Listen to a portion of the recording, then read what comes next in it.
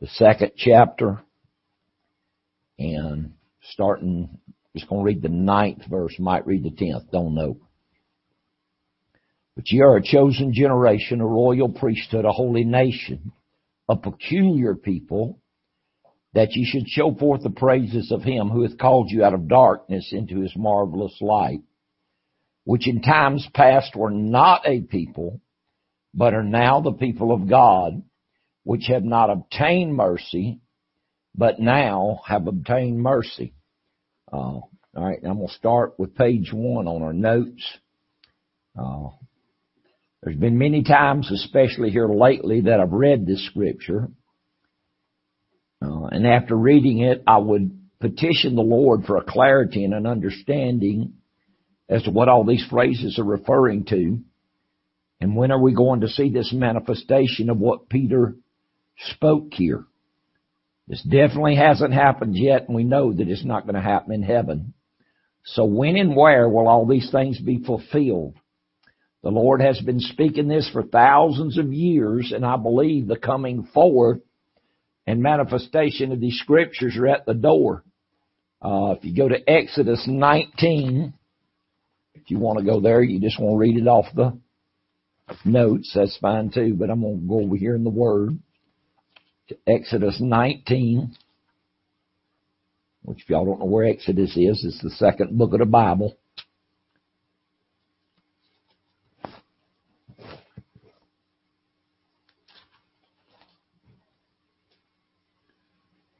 And I'm going to go, I got verse 4 marked, so let's just start with verse 4 in Exodus 19. Are y'all with me?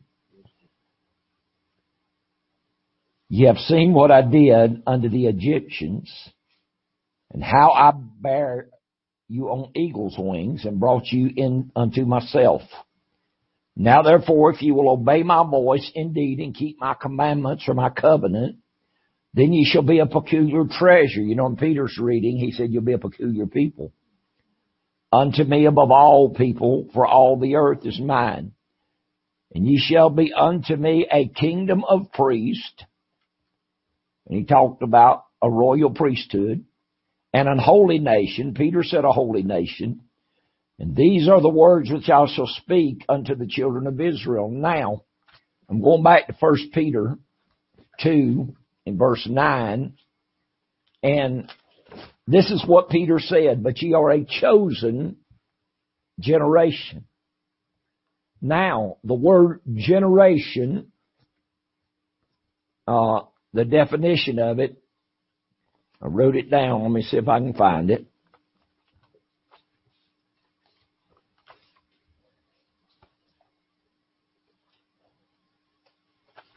But anyway, it means,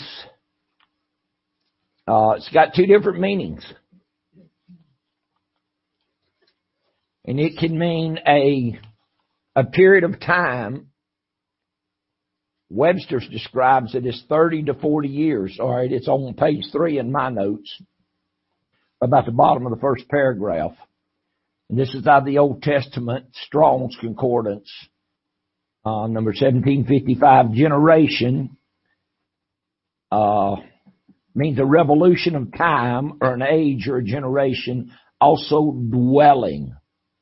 The definition from Webster's dictionary is the entire body of individuals born or living in the same time, and the term of years roughly around 30 among humans. A generation, I've always read, is between 30 and 40 years. But it can also be a period of time.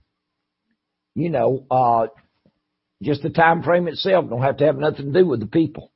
Okay, so Peter says here, you're a chosen generation. Okay. Now, is he talking about a period of time? Or is he talking about a people? Or is he talking about both?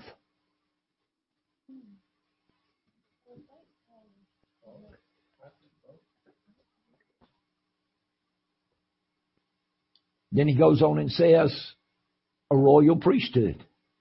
You know, the Lord's told us in His Word, and I don't have the exact scriptures, but He said that we were going to be kings and priests. And He said in the millennium that we was going to reign with him as kings and priests for 1,000 years. So, we know that this royal priesthood hadn't come forth yet. This holy nation hadn't come forth yet. Because he spoke over there in Exodus and he said, you're going to be a kingdom of priests.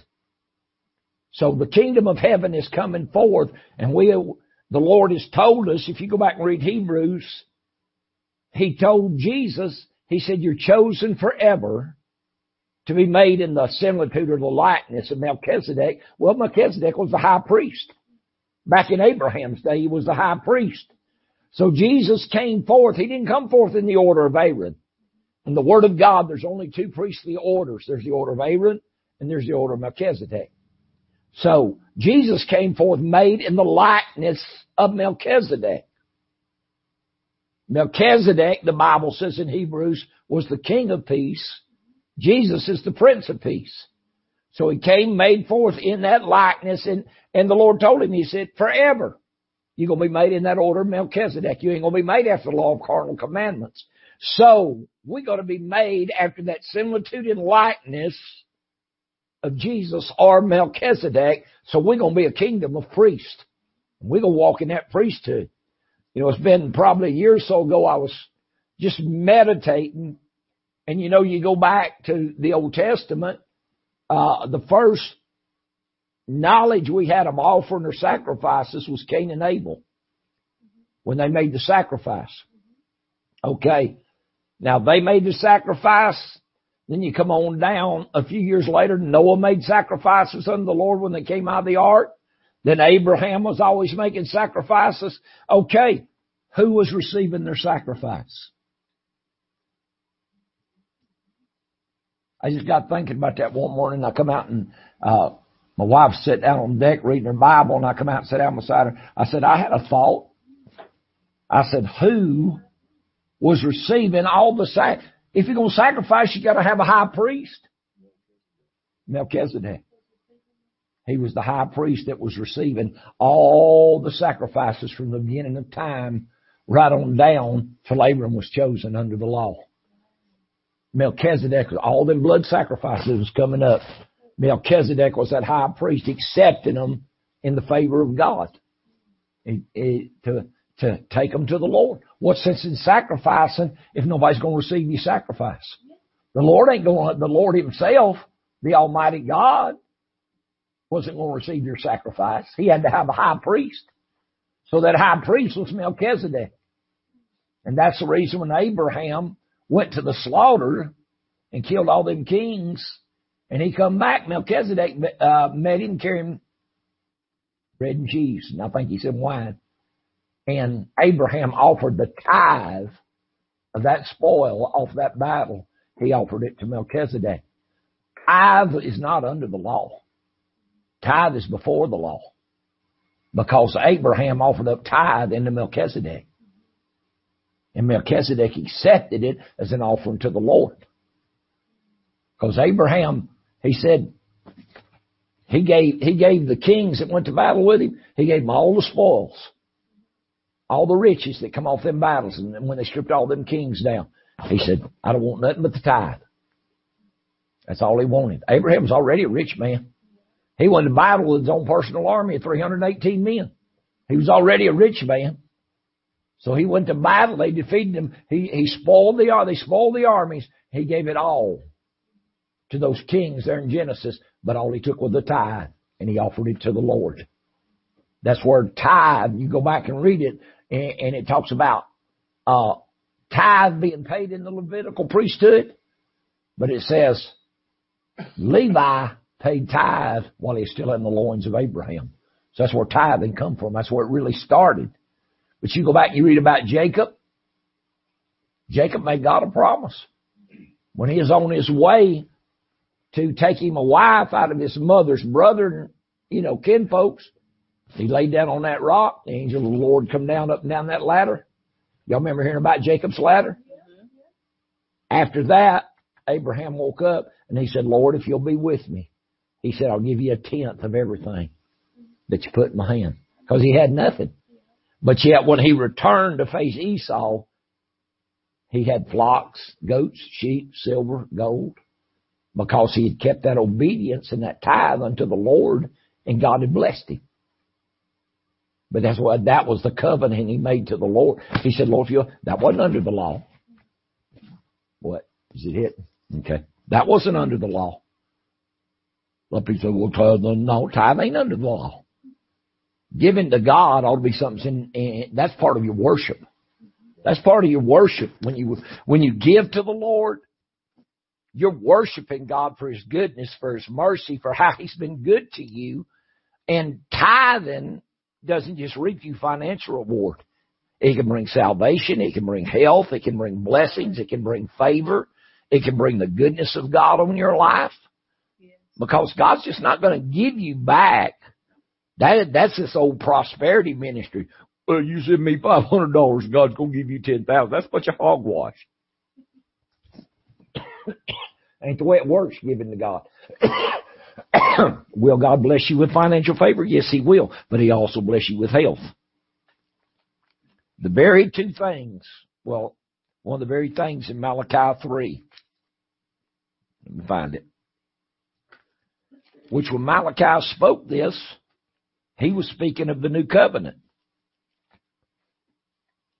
Because he started out prophesying of the new covenant.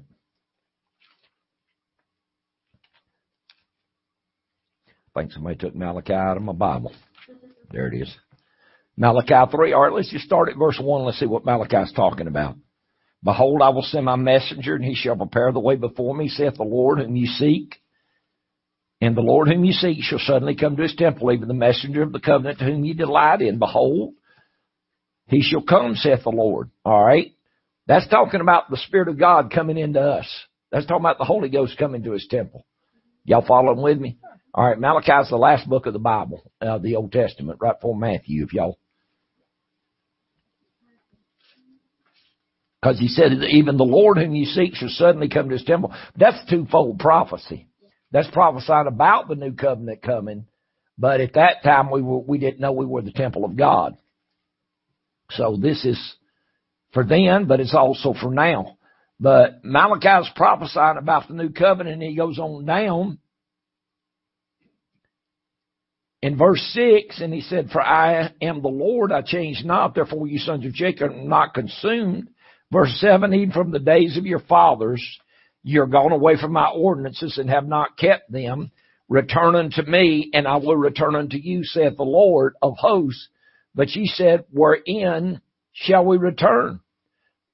He jumped down to verse 7. Yeah. And now he's going to be in verse 8. Yeah. And the Lord spoke back to him, will a man rob God? Yet ye have robbed me. But ye say, wherein have we robbed thee? And he said, in tithes and offerings.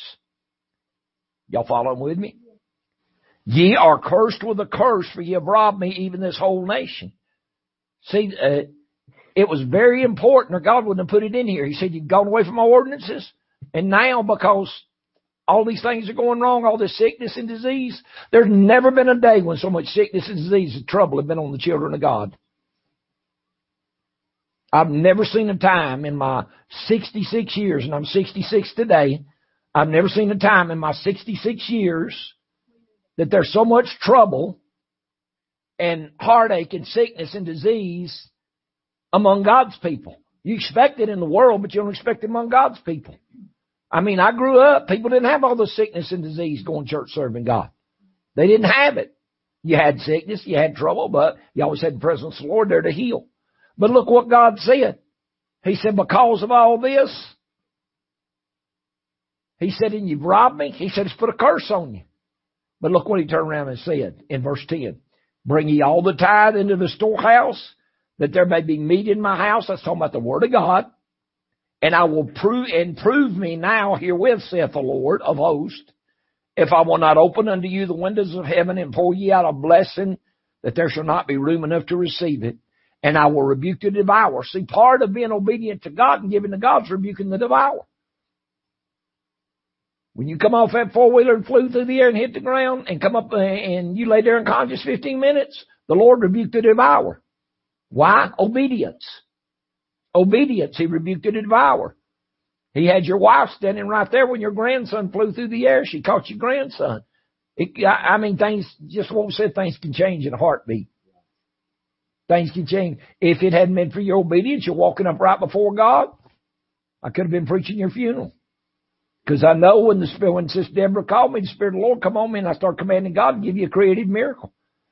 He flew off a four-wheeler, hit his face on the ground, and laid unconscious for, 10, 15 minutes?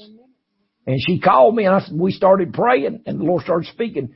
A creative miracle. There ain't no telling what God is. But see, here's what the Lord's saying. I will rebuke the devourer for your sake, and he shall not destroy the fruit of your ground, neither shall the vine cast her fruit before the time in the field, saith the Lord of hosts, and all nations shall call you blessed, for you shall be a delightsome land in the Lord of hosts.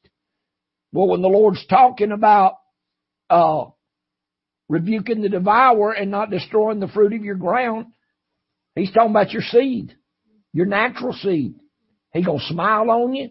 He's going to bless you with kids and grandkids and great-grandkids and favor and finances. And, when Jesus grew and waxed strong in the Spirit, the Bible said the Lord gave him favor with God and man. Gave him favor. So when you keep God's word and you're faithful and you walk up right before the Lord, there's one thing I found out. If you're faithful, God's faithful. But you got to be faithful. You got to be faithful. So it has to be important, or God wouldn't have put it right there. He said, go back to the ordinances. And he said, quit robbing me. It's got to be very important. And Jesus himself said in Luke 6:36, I believe it is, give and it shall be given unto you. Pressed down and shaken together, running over good measure, shall men give to your bosom. In Psalms, he told them, or Proverbs, he said, honor the Lord with thy substance and the first fruit of all thy increase. He said, then shall thy barns be filled with plenty, and thy presses shall break out with new wine. So it is important. If it hadn't been important, it wouldn't be listed in the Scripture. And it's very important because you look at all the great men of God that gave to God. When David thought he was going to build God a house, he started laying back stuff in abundance. But when God told him he couldn't do it because he'd shed blood, been a man of war, he already had all the material, the gold, the silver, the everything to build the house of God laid back, and he gave it as an offering unto Solomon for Solomon to build the temple. Yeah. God is good to us. Yes, he is. But he said, if you obey my voice and keep my commandments, he said, I'll take all sickness and disease out of the midst of you. I'll bless you bread. I'll bless you water. Come into this is the storehouse. Come into my storehouse. Bring your tithe. Bring what I've blessed you with. I tell people, I don't care if God gives you a bushel of apples. You better share that bushel of apples with the ministry. You better bring me a half peck of apples. Or whatever it is. Yeah. I know.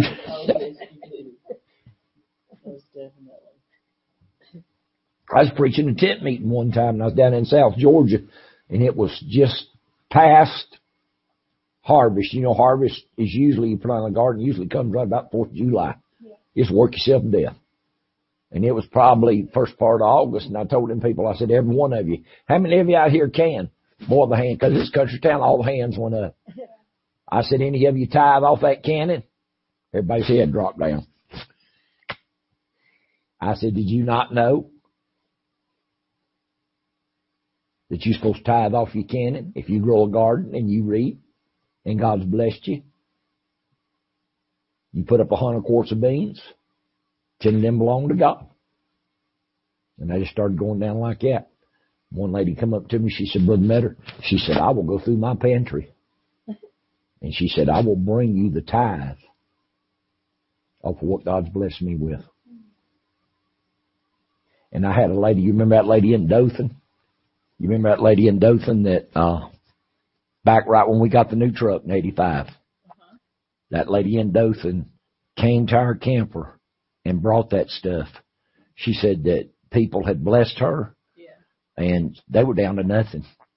And she took and she brought canned goods. Mm-hmm. Everything she had, the Lord told her to go through her pantry and take a tithe of everything she had. We got a letter from her a month later. She said for 3 solid weeks, she said people come by her camper or her house and brought her fresh produce out of their gardens.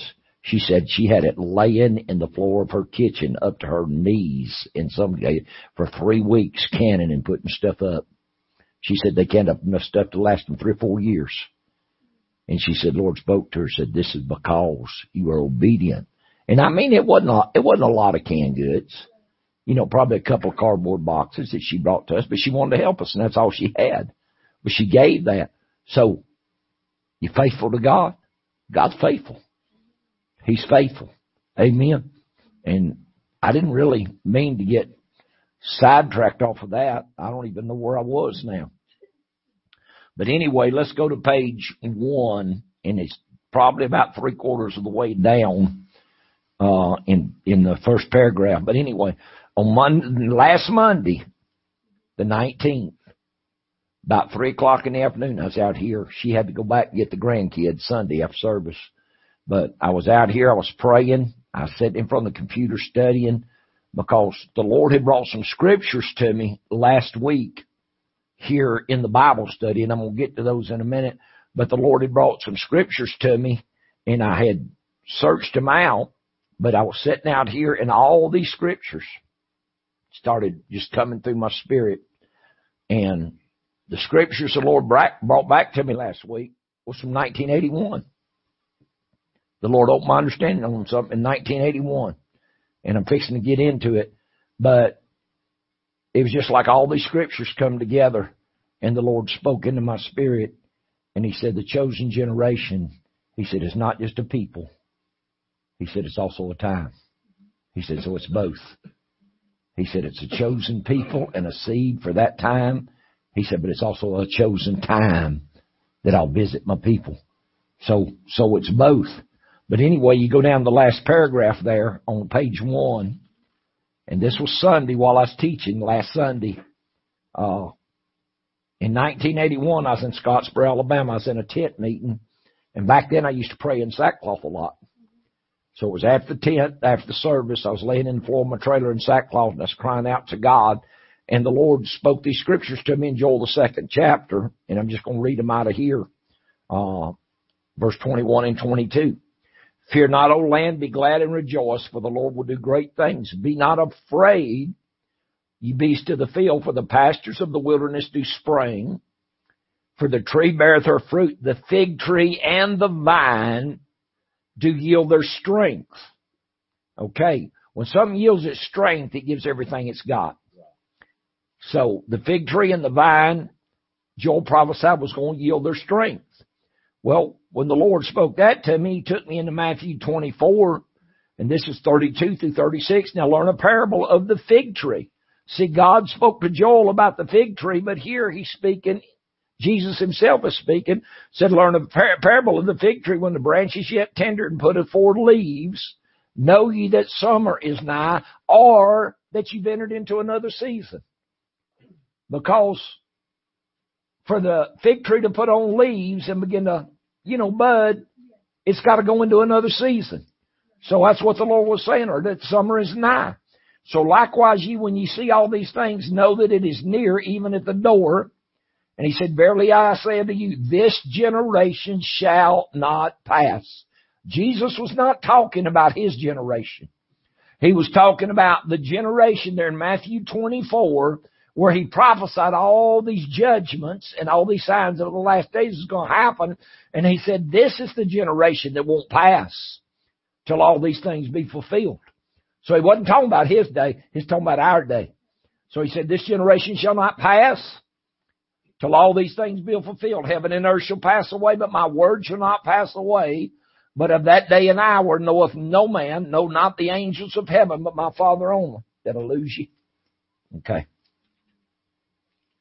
These scriptures in Joel and the ones here in Matthew are talking about the same thing, and that's the restitution of all things. Compared to Mark 13:28 through 30, now learn a parable of the fig tree. When the branch is yet tender and put forth leaves, you know that summer is near. So ye in like manner, When ye shall see these things come to pass, know that it is nigh, even at the door. Verily I say unto you that this generation shall not pass till all the things be done. All three of these passages talk about the fig tree. I was taught the fig tree was a type of the fullness of the gifts and the power of God operating in the ministry. So here Joel was speaking concerning what was to be brought forth, and you need to understand the word of the Lord that was being spoken at this time was to a people that had come through a great famine and an upheaval, and Joel was speaking of all things being restored and returning to its strength, which is the full potential, which is all it can give. And Jesus said, when you see this happening with the fig tree, or you see the power and the gifts and the anointed being restored back to the ministry, or coming forth, he said to know that a new season is not even at the doors. What's at the door? The kingdom of heaven is at hand. And it is nigh and at the door.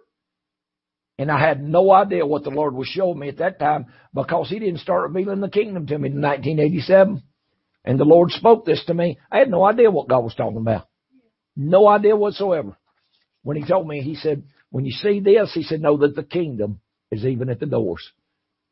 You know what he's talking about? I thought he was talking about he's fixing to come. You know, get his people. No, he ain't fixing to come. He's fixing to come in here. The kingdom is fixing to be revealed. You don't press your way into heaven.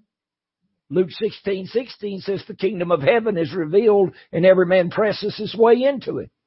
You got to press your way into this mind of Christ. You got to press your way in to the revealing of Christ living in you. Devil ain't going to sit back and let you get it, because when you step into this, he's done for. I mean, he has no more power. To the believer, Satan has no power anyway. But when you really step into this Christ living in you, and this mind of Christ taking its abode in you, which is where we're at right now, because has everything not died spiritually? Yes. Has everything not died? Are we not in a spiritual famine and a spiritual death? So, and it's been around for several years now. Yes. So what did Joel prophesy? He said the meat offering and the drink offering has been cut off from the house of the Lord. It's hard to go anywhere and find a word and a working of the Spirit that really feeds your soul. Yes. So, in verse 25 of Joel 2, he said, the Lord will restore unto you the years that the locust, the caterpillar, the cankerworm, the palmer worm, he said, everything's been taken from you. He said, I'm going to give it back to you. Joel 2:25. I'll turn over and read it to you, because it's right below what the Lord showed me in 81. Because that was Joel 2:21 and 22.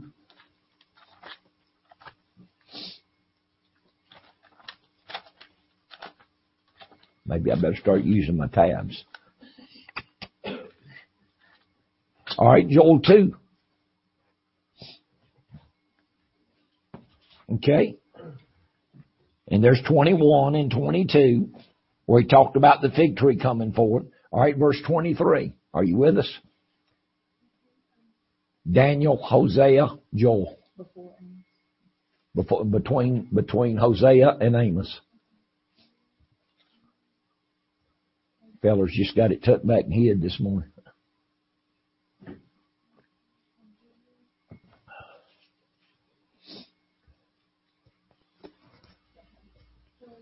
Two.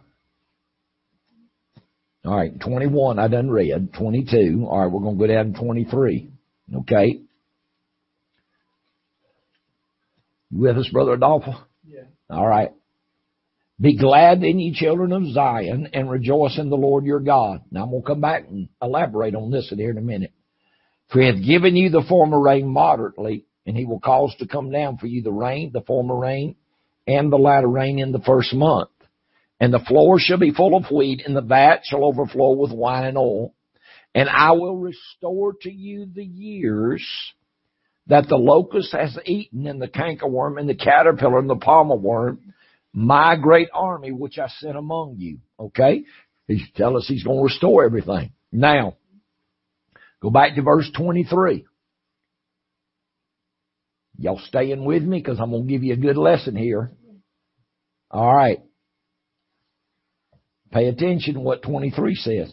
Be glad then, ye children of Zion, or that's the children of the church, or, us, and rejoice in the Lord your God. For he hath given you the former rain moderately. All right, I'm going to stop right there. Will y'all say the former rain was the outpouring of the Holy Ghost on the day of Pentecost? Right. Yes. Will y'all say that? Yes. Okay. All right, look what he said. For he hath given. Hath given is past tense. That means he had already give the day of Pentecost. So what he's referring to and getting ready to tell us is after that. Right. Okay. So everything after this scripture is after the day of Pentecost. Okay, y'all following with me? Yes. All right, so you go on, and he talks about my people eating in plenty, never being ashamed. Go over to verse 28 of Joel 2. Okay. And it shall come to pass afterward that I will pour out my spirit upon all flesh. Your sons and your daughters shall prophesy. Your old men shall dream dreams. Your young men shall see visions. And also upon the servants and upon the handmaids in those days will I pour out of my spirit. And I will show wonders in the heavens and in the earth, blood and fire and pillar of smoke. Okay, y'all see that? Now, if in verse 23, he said he had already given you the former rain moderately, Right. then what's verse 28 talking about? Then he's going to have to restore what happened after the day of Pentecost. But moderately would be he gave it to us. In a portion, in a measure. Some. Yes, some. So he said, I've already given you the former rain, which is what happened on the day of Pentecost. Paul said, you have received an earnest or a portion of my spirit. That's in 2 Corinthians 1 and 22. Paul taught that. So, if the Holy Ghost had already been given, and he said, I've given you the former rain moderately, but I'm going to cause to come down for you the rain, the former and the latter rain in the first month. Well, the first month is April. And I thought for years that the Lord was going to do a great work of God in April. But the Lord spoke to me in 2015, and he said, April is symbolic of a new beginning. He said, so I am going to, in the time of this new beginning, I'm going to pour out the former rain, and the latter rain, all in this new move of God. So, when you get down to verse 28, and everybody has preached Joel 2 and 28 as the outpouring of the Holy Ghost on the day of Pentecost. Not if it had already been given, it can't be. It can't be. Because it had already been done. All right, you look at what Joel said in 2:28. And it shall come to pass afterward that I will pour out of my spirit upon all flesh. The Spirit of God ain't been poured out on all flesh. Has it? No. Okay. And your sons and your daughters shall prophesy. Did we see this happen in the book of Acts when the Holy Ghost was poured out? People wasn't prophesying in the book of Acts. Okay. Your old men shall dream dreams. You didn't see them prophesy. You didn't see any evidence of them having dreams, or you young men having visions. And also upon the handmaidens in those days will I pour out of my spirit, and I will show wonders in the heavens and in the earth, blood and fire and pillars of smoke. We didn't see these things happen at the day of Pentecost. So, he's talking about the latter rain that's fixing to come in. He's telling us, former rain's already come. You got it moderately. So now get ready, because I'm not only going to give you the rest of the former rain, I'm going to give you the rain and the latter rain, which is the full resurrected power that Jesus got when he was resurrected and ascended. We fixing to get that. We fixing to get that. And here's a news flash for you. When Jesus was resurrected, he said, all power in heaven and earth is where? Given unto me. Right here. Yeah, follow with me now. He said it's now living in me. In other words, he's now God manifest in the flesh. The fullness of God now dwells bodily in him. It now lives in the body of Jesus. Right? So, in John 14:12, he said, Verily, verily, I say unto you, that he that believeth in me, or on me, the works that I do, shall he do also. And greater works than these shall he do, or ye do. Why? I go to my Father. Everybody's wondered for years, how you going to do greater works than what Jesus has done? Well, when Jesus walked this earth, he ministered. He didn't have the fullness of God. He did not have it. He said there's a time that all this is going to happen. He said, I don't even know when it is. He said, only the Father knows. So we've always been taught that he was the fullness of Right, God. right. But he wasn't. He was a man. He had a measure of God, and he fought the sin nature just like we did. Couldn't have. He wouldn't have been tempted in all points like as we are. If he had the power to tell the devil to take a hike, what was the purpose of the temptation? Right. What was the purpose of him going through what he went through? If he wasn't made like we are, then in John 16:33, when he said, in the world you have tribulation, but in me you have peace, but be of good cheer, I've overcome the world. He said he had overcome the world. You go to 1 John 2:15, he said, all that is in the world is the lust of the eyes, the lust of the flesh, and the pride of life. He said, these things are not of the Father. He said, but be of good cheer. I overcame them. He said, I overcame them. If I overcame them, you can overcome them. Amen. I've set the example. Is he your example? Yes. Does the Bible not say he's your example? Yes. Well, if he wasn't made like you and he had a power that you don't have, he couldn't be your example. He had to be made just like you. That's the reason the Bible said he came in the likeness of sinful flesh and for sin, to condemn or to destroy sin in the flesh, that the righteousness of Jesus Christ might be revealed in us. You have no righteousness if you don't have Christ in you. Your righteousness comes through Jesus Christ dwelling in you. The Bible says in Romans 1 and verse 3, he was made of the seed of David according to the flesh, but declared to be the Son of God by the Spirit of holiness that was in him by the resurrection from the dead. So when he was, you remember when I taught here that Sunday and you said you felt like you'd been hit by a Mack truck? Yeah. So when he was resurrected and his spirit was born again and he became a quickening spirit and not a living soul, then is when the sin nature no longer has any triumph over him. When we get this change, sin will not have any power over us. We will not only not sin, we cannot sin because his seed remaineth in us. This is the kingdom. This is what we're fighting for. This is what we're pressing for. And the Lord at this time has said, this is a chosen generation, not just the people, but the time. We are a chosen people. We're a chosen seed, but we're living in a predestined, foreordained time. Are y'all following with me? Yes. Okay.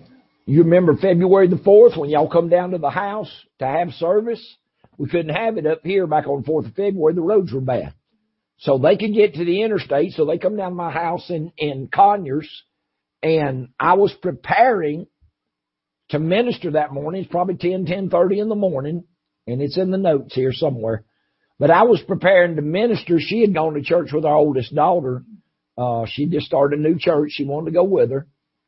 So she started church with her oldest, went to church with her. I was there by myself.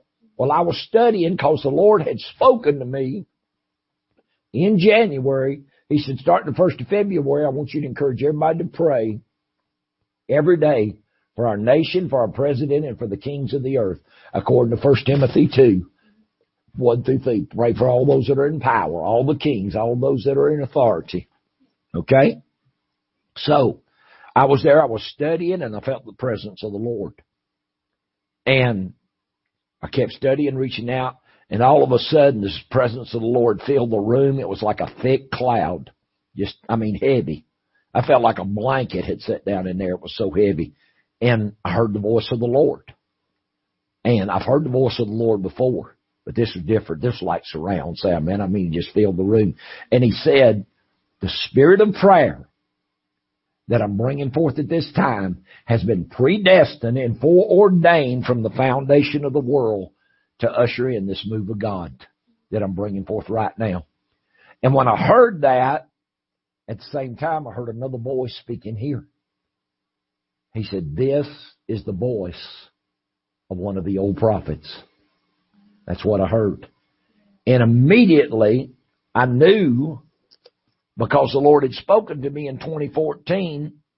I was in Calhoun when Brother and Sister Patterson dedicated their new church. I preached a couple of nights there. They asked me to come up, and we had gone out to eat. It was me and Lisa, and we'd gone out to eat with Sister Daniels and probably 7, 8, 10 of the ministers. When I walked out of the restaurant, I put my hand on the door. The voice of the Lord, this is what it spoke to me. It's in Revelation, the 10th chapter, and the very last verse, which I think is the 11th verse. But this is what the Lord spoke to me.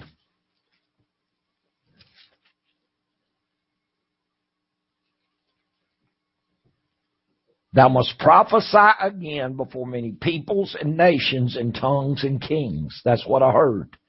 And I turned and looked at her. I said, Lord, you spoke to me, but I want to go check some scriptures to be sure. And when I got in the motel, started praying and studying this out, the Lord showed me. He said, John never fulfilled this. This never happened in John's life because the Lord spoke this to him. He was on the Isle of Patmos. John never done much ministering after he come off the Isle of Patmos. But the Lord said the same spirit and the same anointing that was in John, that was in men like Daniel, all these men that I showed them things and I told them, seal it up. John heard 7 thunders utter. He was getting ready to write. The Lord said, don't write it, seal it up. Daniel had visions. Daniel had a vision of the last days. The Lord said, seal it up. It's for a latter time. In Fort Payne, probably 2012, 2013, if y'all remember, the Lord told us, He said, all these visions, all these writings, everything that I've sealed up, He said, I'm fixing to start loosening the seals. The Lord spoke here about a year and a half ago and said that the 7 seals in Revelations were fixing to be loosed. He said, I'm going to reveal them simultaneously with the 7 spirits of God that's in the book of Revelation. I don't know what the 7 spirits of God are. I've asked God many times, what are the 7 spirits of God? There's a lot of people said they think they know what they are. They wrote them down, but I ain't never felt anything bear witness in my spirit. So there's 7 spirits of God. There's 7 seals, I believe, in the book of Revelation in chapter 6. And the Lord told me, He said, these are fixing to be revealed. He said, at the same time, I'm going to open your understanding what the 7 spirits of God are. But there's mysteries been hid from the foundation of the world that we don't know what they are. Why? The seal's never been broken. God's beginning to open mysteries now through some of the things I'm teaching and some things God's showing me. People ain't going to receive it. Why? Strange to them. You get outside of people's comfort zone, what they believe, they're going to shun you like the plague. Yeah. And I get shunned because I get in stuff people have no knowledge of. But I'm going to keep telling them because the Lord told me to reveal the kingdom. Right. And He told me, He said, you reveal these mysteries. He said, I'll give you the same mysteries I give the apostles in the early church. He said, I'll give you the mysteries. He said, you reveal them. He said, I'm sending you forth. You're going to plant many churches. Many churches. I planted one in Fort Payne. It's still doing good. I planting desolate. When I get through here, Lord's going to send me somewhere else. I will plant many churches. But you know what the Lord told me? He said, be careful what you preach. Because what you preach is going to reproduce. When you preach truth, it's going to take root. It's going to reproduce. What I'm preaching is taking root. Yes, it is. The devil told me one time, right after the Lord spoke that to me, he said, ain't nobody going to believe what you preach. I thought for just a minute. I said, too late, devil. Somebody already does. So it's taking root in people because God's taking the scales off of our eyes. So on this about the Holy Ghost, there's something, the greatest thing that the world's ever seen is fixing to come. Because the Lord told us, and I know I'm giving you all a lot of information, but the Lord told us, we had a meeting in October of 2017 at the church in Fort Payne. I let people come in, just certain select ministers, didn't let everybody come because everybody can't receive. But the Lord poured out His Spirit on the last night of that meeting. During that meeting, the Lord spoke a prophecy. I don't think that's on YouTube, is it? Okay. But anyway, the Lord spoke in that prophecy how He said, I will pour out of my Spirit upon all flesh. Well, people are going to feel it. That don't mean they're going to receive it. He said, but there is a people of your sons and your daughters that I'm going to pour out my Spirit on. And what the Lord said, He said, this is not what people call the Holy Ghost. It is not just some little gift of prophecy or spirit. He said, this will be the spirit of Elijah and the spirit of Moses that I will pour out in these last days. Who stood on Mount Transfiguration with Jesus? Moses and Elijah. You know why they stood on that mount with Him?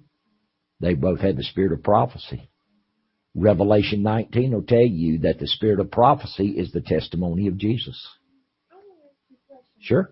We was praying down at Mama's house, and we got to the Bible, and we read that very scripture about when Jesus had when He had transfigured in front of them and everything, and when they got done, or however, Peter said to Jesus, he said, Lord, it is good for us to be here. Let us build a tabernacle for you, a tabernacle for Elijah, and one for Moses. What did He mean by that? Just, they called a tabernacle a little booth, like they set up to worship, but Peter was just scared. Bible said then in another version, he was afraid, didn't know what to say. He was just scared. It was the only way he knew how to acknowledge. He wanted to honor and reverence what had happened. That was the only way he could think to express that. Okay. Now, if you look at what the Lord said here in verse 30 of Joel 2, He said, I will show wonders in the heavens and in the earth, blood and fire and pillar of smoke. Okay? All right, go with me to Revelation 11. I'm fixing to tie all this together. I didn't plan to go here, but I feel the Spirit of the Lord taking me here, so. And I don't think I might have broke some of this down, but that's all right. It don't hurt to hear it again. Revelation 11, verse 1. Well, let's go to verse 3. And I will give power unto my 2 witnesses, and they shall prophesy 1,260 days, clothed in sackcloth.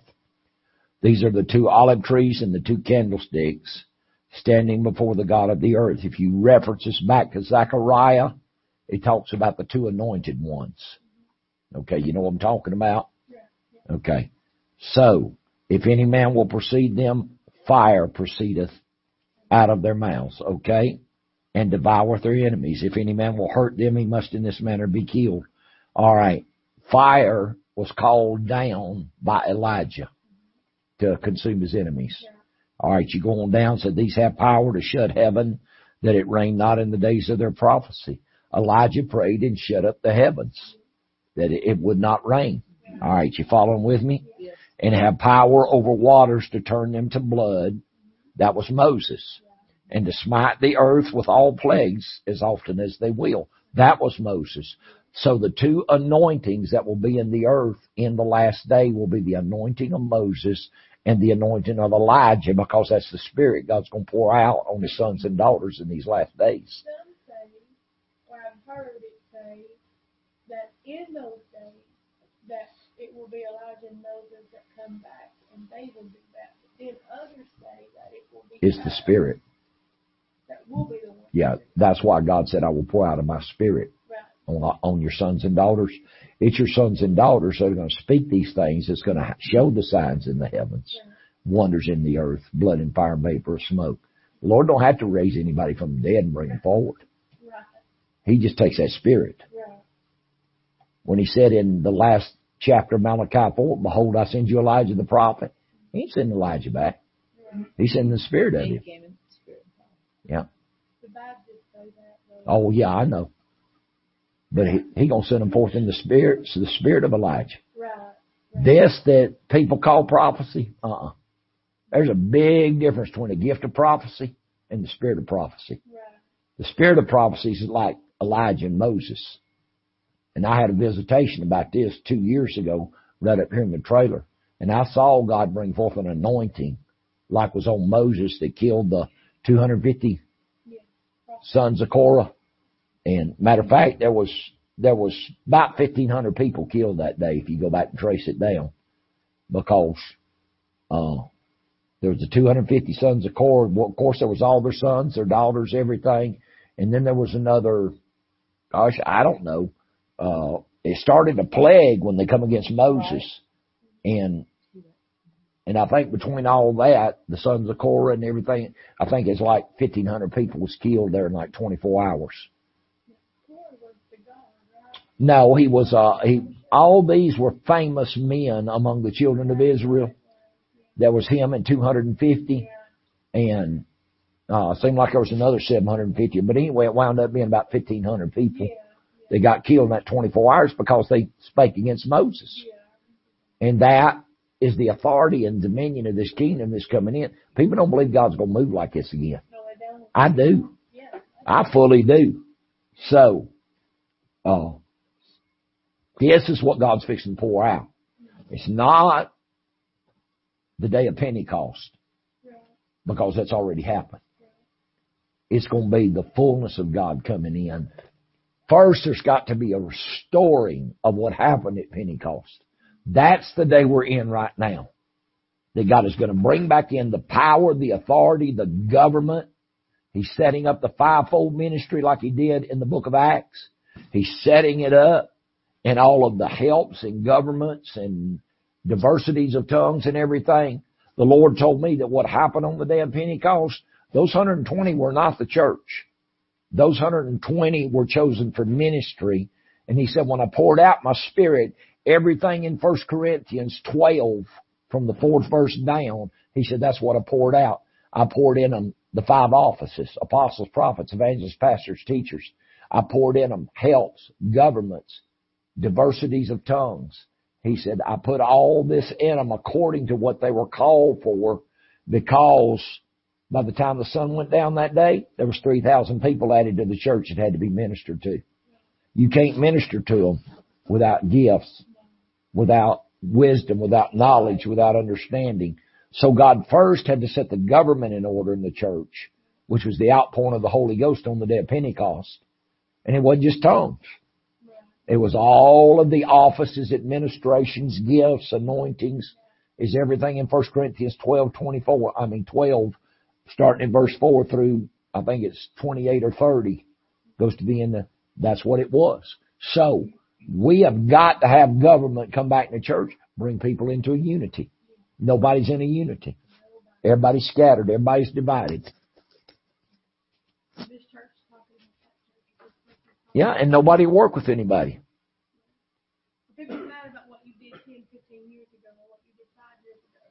No, because God ain't doing that now. God is doing something brand new and completely different. He's going to bring people into one mind. He's going to bring them into one accord. All right, so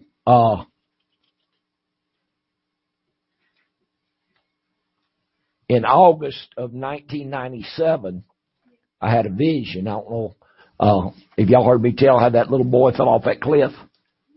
Okay. In August of 97, I was in a tent meeting in Hammondville, Alabama. I was staying with Mom and Daddy. They lived in Fort Payne, about 15 miles up the road. So I was in prayer one night there in the bedroom, and it's like such a heavy sleep fell on me. So I just crawled up there on the bed, because I was beside the bed praying. And when I dropped to sleep, I went into a vision, and I saw this huge, it was like standing on the edge of the Grand Canyon. And I saw this, it was just about like my family. I saw Mama and 3 kids. I saw 2 girls, a boy about 6, 7, 8 years old, something like that. He'd run around playing. Just run around having a good time. And the mama said to him, son, be careful. Don't get close to the edge of that cliff. I don't want you to fall. Don't worry, Mama, I'll be okay. Boy ain't no more said that than the ground broke under his feet. He started just plummeting through the air. That mama screamed, fell on her knees, started screaming out to God. Angel of the Lord, this huge angel just swept down, caught him, brought him back up, set him down at his mama's feet. And the word of the Lord spoke to me. Said, I will give my angels charge over thee, lest at any time thou would dash thy foot against a stone. They will bear thee up in their hands, And when I saw that and heard that, I said straight up in the bed, broke myself out of that vision, broke myself out of that deep sleep, and I screamed at God. I said, where is this people?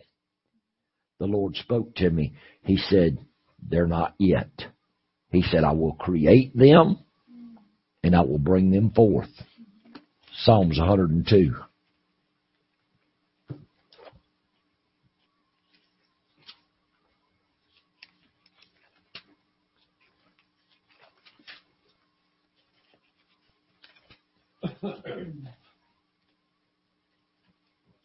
Y'all get there, let me know. Psalms 102. Okay. And we're going to verse 18. This shall be written for the generation to come, and the people which shall be created shall praise the Lord. So the Lord told me, they're not yet, but I'm going to create them and bring them forth. Okay, that was August of 97. Well, in August of last year, the Lord reminded me of that vision. He said, it's been 20 years. He said, this people is now in the earth and they're ready to be brought forth. But see, he said it's a generation. So it's not just a time period. It's also a people. He said, but I've created them. They're predestined and foreordained according to my purpose. I've created them. And I don't know if some of them were already in the earth. I'm sure they were.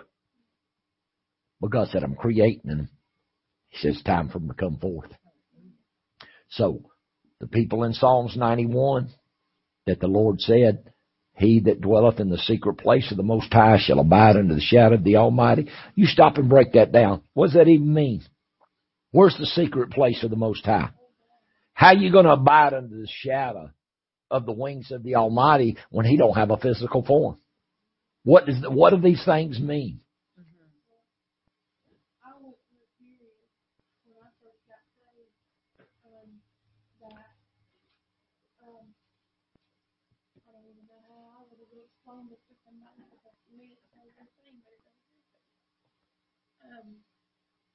When I first got saved, like I told you, I met a man that was going to die.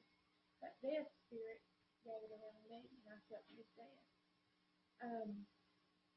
I went through a period where I couldn't sleep. I would stay up for days and just couldn't sleep, and I'd wake up screaming out of my sleep. And, I leaned on that scripture. Uh-huh. I stayed in that scripture, and that scripture kept me. Mm-hmm. And I believe this with all my heart. And I don't know how this would sound to anybody else. I know what it means to me to be in the secret place of God, to be where the enemy can't find. Yes. Mm-hmm. To be where the enemy can't go. See, there's a line in the spirit that the devil can't find. Mm-hmm. And to be in that secret place, to be under the wings of the Almighty, is to stand in that place in the presence of God, where you are overshadowed from the back, from the front to the back, Mm-hmm. and I believe I stood in that place because I believe the Lord kept me in that place. I woke up one night and seen a demon on my wall, and I can tell you exactly what it looked like. It looked like an octopus. It looked like a big round octopus, and it had big beady eyes.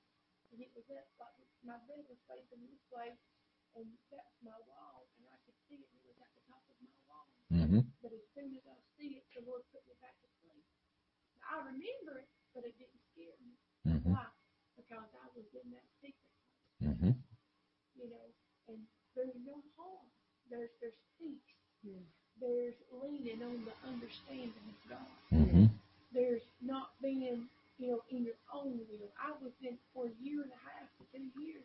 I wasn't in my own will. I was in the will of God. Mm-hmm. I couldn't get out of the will of God.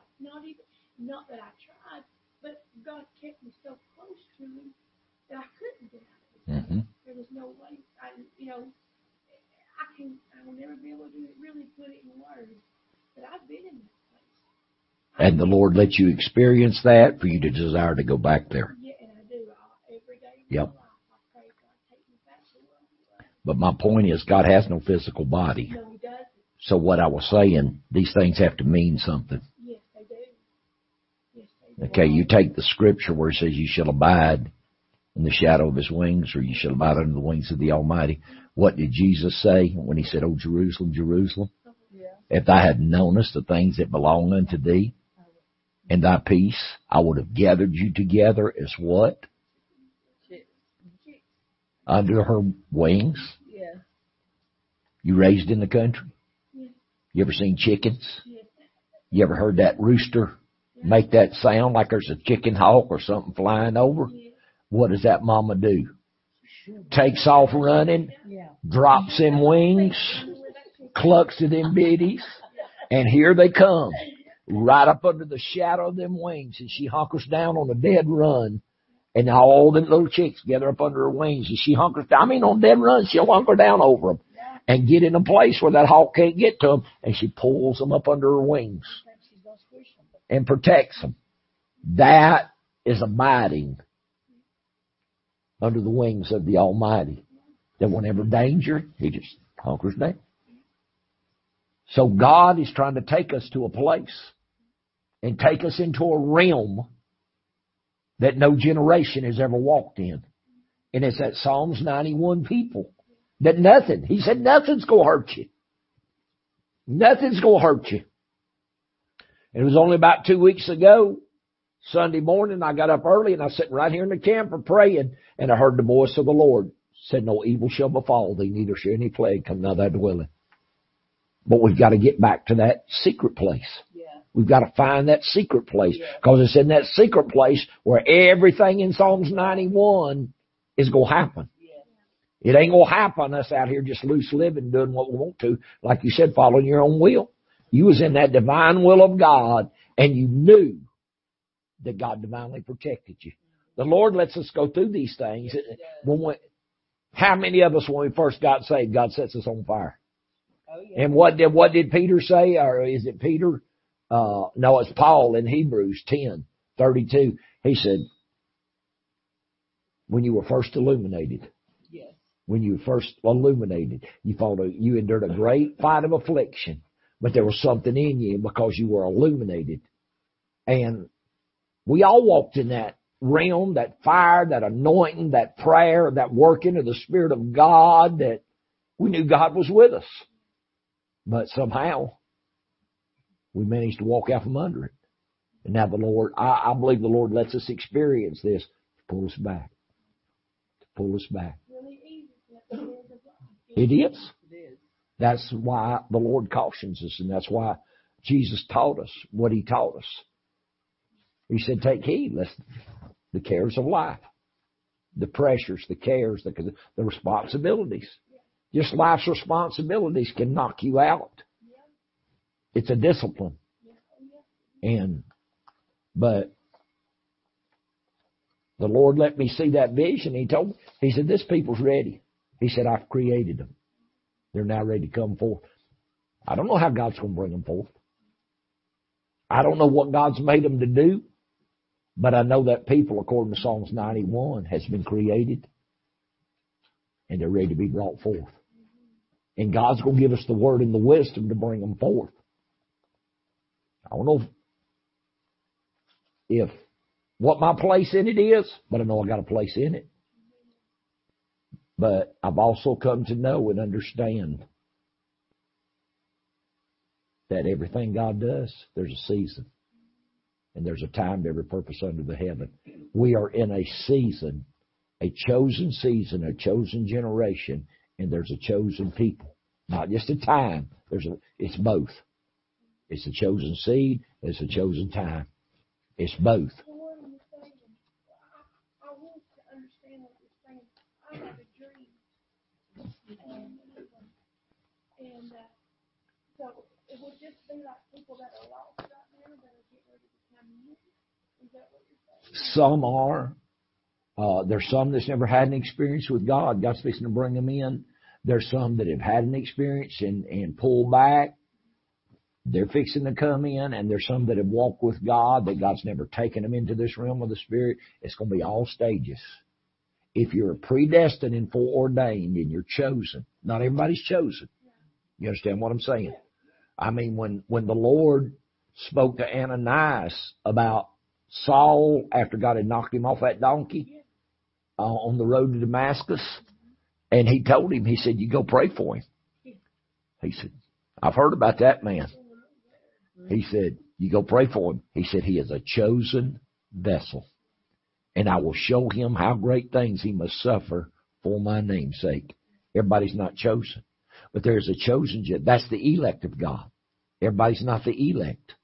There's an elect of God that God is bringing forth at this time, that he's starting to put things in order. And those that are out there, that he's allowing things to happen to turn them to him and to bring them to him.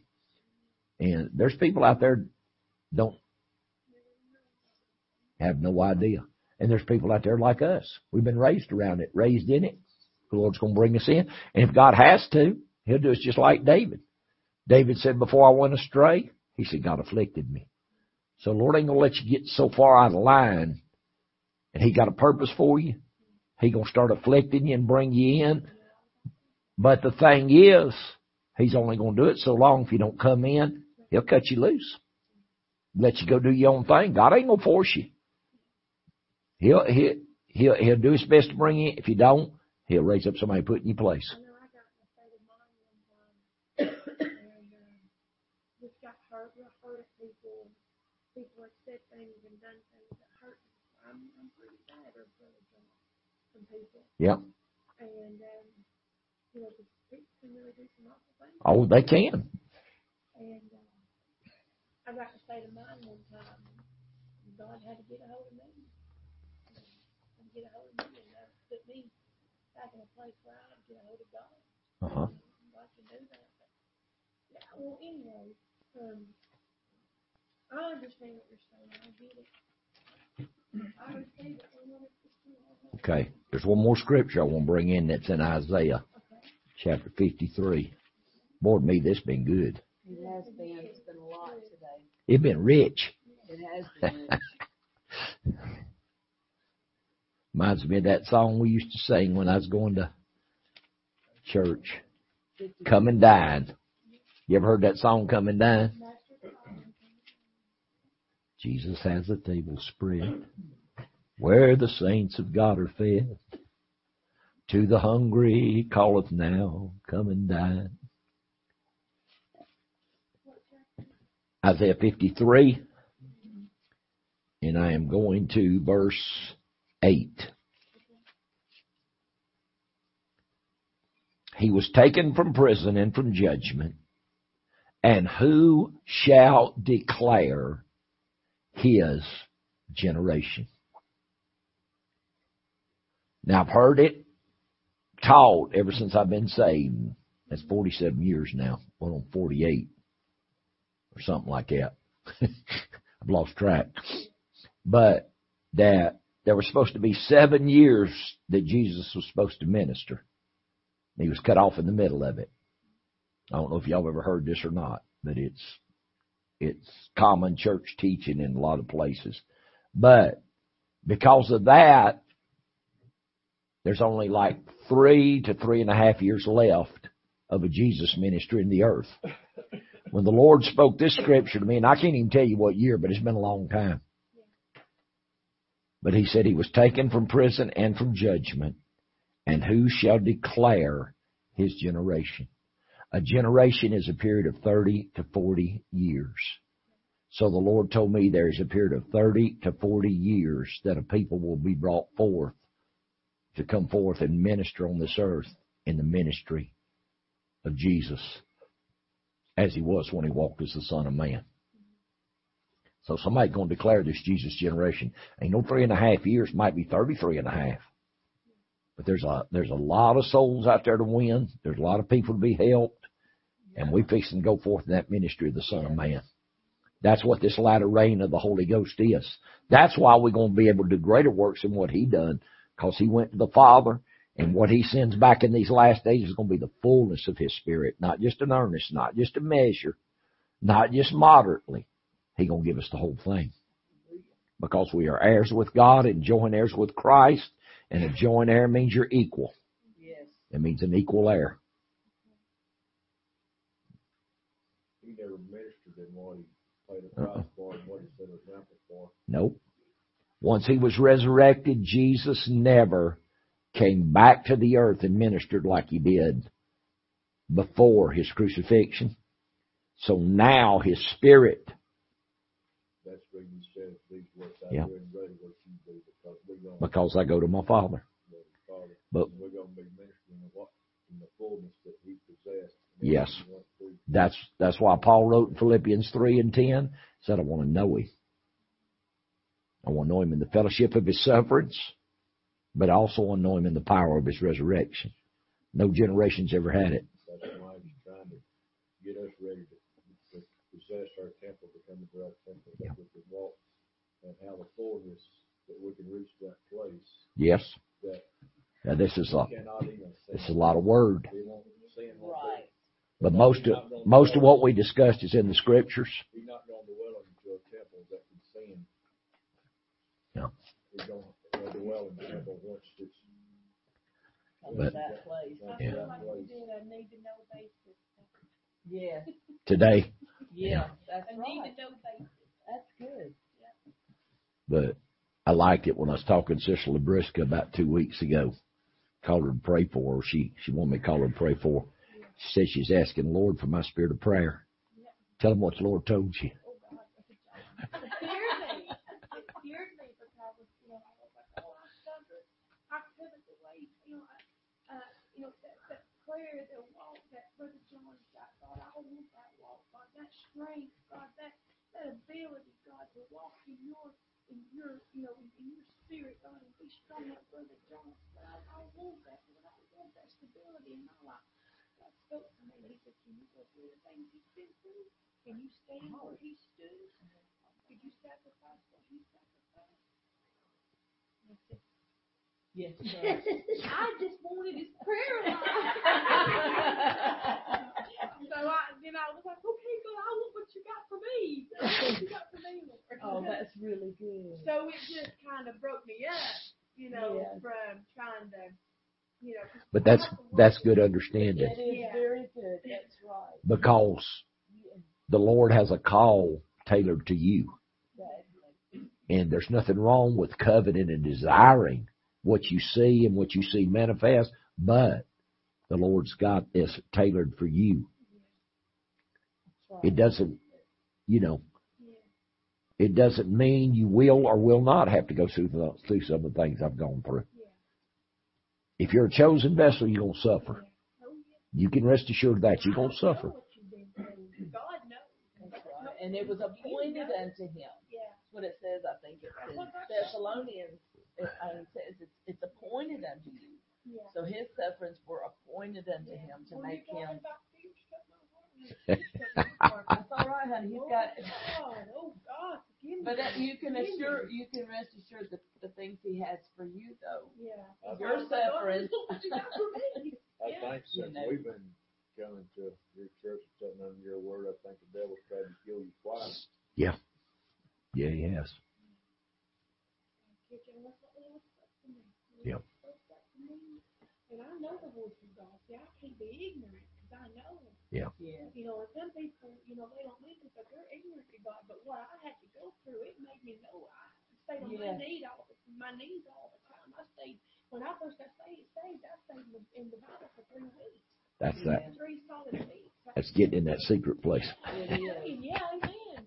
But the Lord spoke that to me about Brother John. It scared me. It took my heart. And there's nothing wrong with having that respect and that reverence.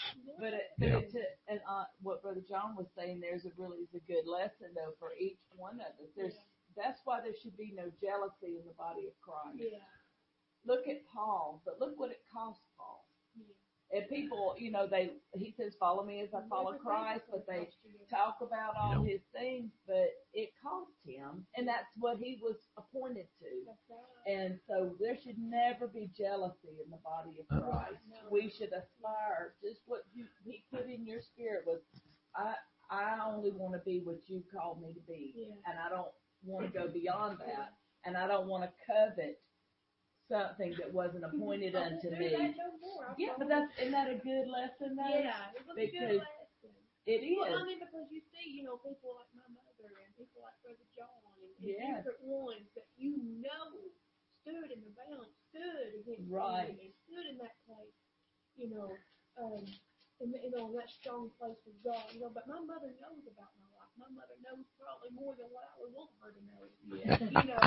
Well, mother don't. Yeah, you know, and so when you've got family that knows so much about you, it's good to go where people don't know so much. That That's way, right. when God gives them something, you know without a shadow of a doubt, they can God.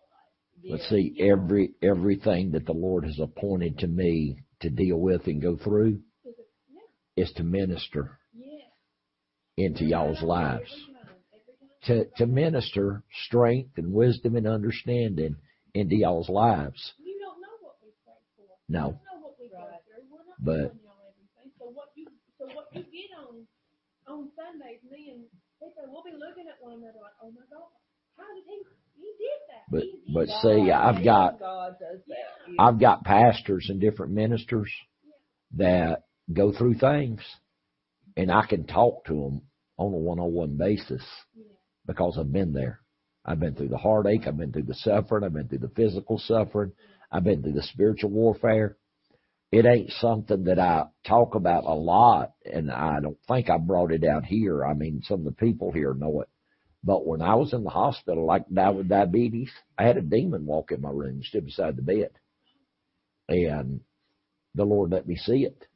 But see, and I told her, I was in 5 days in the hospital, and I was 2 of them just about, I didn't even know where I was because my blood sugar was so high. It was, over 1,000, and my A1C was over 14. The doctor told her, he said, I want to see how he's even alive. And I was still on my feet. We didn't know. Yeah. That's what he said. He said he ought to be dead or in diabetic coma. Well, right after she took me in the hospital, I went out and they put me in ICU. But while I was in ICU, I was there 5 days. And 3 days into that, a demon walked in and stood beside me. And I've never told very many people what happened, but when I come out of it and I come home, and I knew God had allowed it. We knew it, but I was sore. Huh? I said sometimes that's bittersweet to know God allowed the suffering. But I was sore inside, and about probably a week, 10 days after I got home, I said, I'm going to tell you something. I said, I don't know where I've been, don't know what's happened, don't know what's been done. I said, but I've wrestled some demons somewhere. And that scripture come to me where Paul said, I fought with the beast at Ephesus. Paul wasn't talking about natural beast. And I told her, I said, somewhere God will reveal this to me. I said, because I fought some demons somewhere. And I said, the Spirit of God has prevailed. But see, when that demon walked in my room, it stood there a few minutes, but then it turned and left, and the Lord told me, said it's been withstood. He didn't say it had been defeated. He said, because that thing was cocky. I saw it. I saw that cockiness on it, but it had to leave because it had been withstood. And the Lord said, that demon's been withstood. He said, it'll come back, but it's been withstood for this time because the Lord stood up and fought for us. But don't ever think without a relationship with God, the devil's afraid of you. He ain't afraid of your little old tongues. If you ain't in that relationship with God and you know what I'm talking about, you've been there, the devil ain't afraid of you. The devil ain't afraid of you. But man, this one was muscular, it was stout, and it was strong. And that's what the Lord let me see, a strong spirit. I always try to live by that scripture, practice holiness in the fear of God. Yes, always. I try to live. Perfecting. Yes, that's right. But anyway, by that scripture, I try to live my life to the best of my ability. Am I perfect? Oh God. But before I lay my head down, I repent of it. God, you know today, I was saying today, you know, God, that I made such a mistake, but God, you have mercy upon me. You know, I know we all get that way. But here's the thing about perfecting holiness. Yeah. You've heard the old saying, practice makes perfect. Yeah. Not if you practice it wrong. Yeah. If you practice it wrong, it's going to be perfectly wrong. Yeah. You got to do it right. Yeah. So if you're going to perfect holiness, and that's what the Lord told me. If you're perfecting holiness, you're practicing to live by my word. So that is right. You practice to live by His word because that's how we get there. So, but we don't want to do it wrong either. You got to do it right. Well, you got to practice it right. If you practice it wrong, it's going to be perfectly wrong. So, A lot of people, there's a lot of young people in days that our church, and some of them, it's hard to watch, but people think that you can serve God and you don't have to pray all the time. And you can only throw a fast here and there. You can only just, you can only go a little bit here and there, but I've learned if I don't pray, I don't pray. This is why the Lord told me to start teaching. Yeah. People's had plenty of preaching. Yeah. They've been sung to, they've been shouted, they've talked in tongues, they've danced, they've run. Well, they've had all the outward. They've had all the outward. Yeah. But you don't live for God on what you feel outward. It's got to be something in you that stands up in you and gets you on the right foundation, gets you principled and disciplined. Just like you said, you won't stay. You ain't got nothing to keep you. So, this has been good. I appreciate the Lord for this. Let's ask God to bless this word. Father, we thank you for this, Lord. God, take this word, Lord, and that's what I was praying before service. Give us eyes to see, ears to hear, and a heart to understand what the Spirit is speaking unto the church. We give you honor in Jesus' name. Amen. Brother Donald, step up there.